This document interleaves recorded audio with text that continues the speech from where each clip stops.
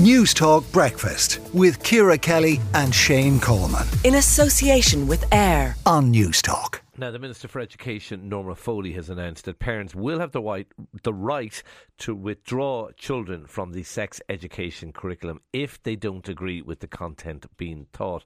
Alan Whelan, President of the Catholic Secondary School Parents Association, do you welcome this? Well, it's not news to me. I mean, this has always been the case under Section 30.2E of the Education Act 1998. I just find it amazing and amusing that Minister Foley and earlier this week Minister Madigan announces that parents have this right. We've always had this right, despite the fact that the Irish Human Rights Commission tries to insist that parents should not have the right to withdraw their children from sex education. Do they insist on that? Do they insist? I'm not aware that they do, I have to say.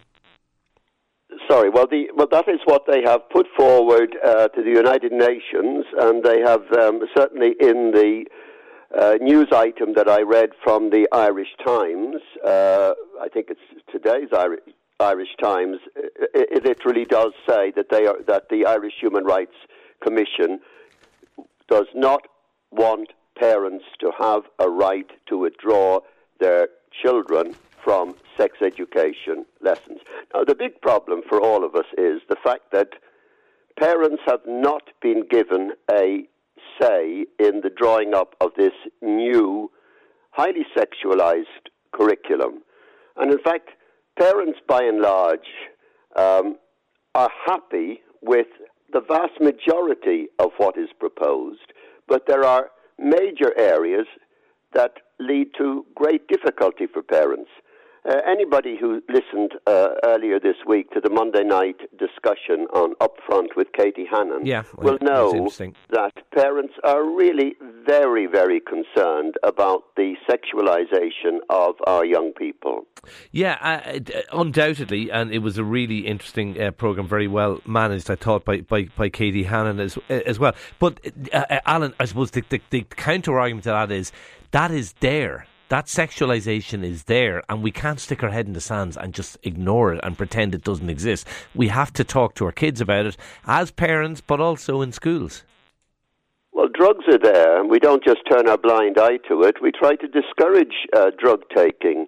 Alcohol is there. We don't turn a blind eye to alcohol. We have rules can't make about sex it. illegal. I'm not sure they're comparable. An explosive issue into the minds of young people, and that's what we heard on Monday night in terms of sometimes called ethical porn education and so on. This is nonsense. Parents need to be assured that when their young people go to school, they're not going to encounter issues that are totally foreign to them.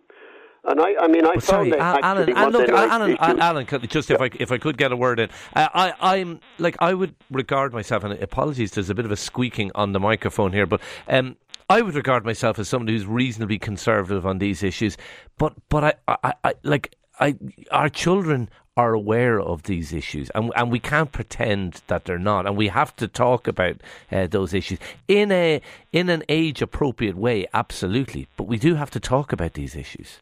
And absolutely. And we should not deny parents their responsibilities and rights, as both ministers have done, and as the National Council for Curriculum and Assessment. They have excluded parents. How have they excluded parents? Well, they set up two working parties, one for primary and one for secondary. The primary was composed of 12 females, 1 male, the secondary of 13 females, no male. They excluded parents from the Catholic sector.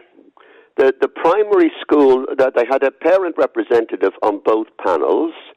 The parent on the primary panel happened to be an advocate, a well-known advocate for the Transgender Equality Network, and not a parent, but representing parents. I mean, this whole thing just seems to me to have been, and the minister has known this, and the minister, in fact, authorized that appointment. This excluded parents. when you look then at the consultation that took place, there was no consultation with parents. There was an invitation to parents to write in, and 4,000 parents people could make submissions and suggest. But there's no real feedback from that. We're going blindly into next September, and we know this ourselves from the teachers who speak to us and to parents. There have been no proper reassurances to parents. And then when you get the Minister, Norma Foley, telling us that young people at the age of 16 should be allowed, without their parents' permission, if that cannot be achieved, to self-identify.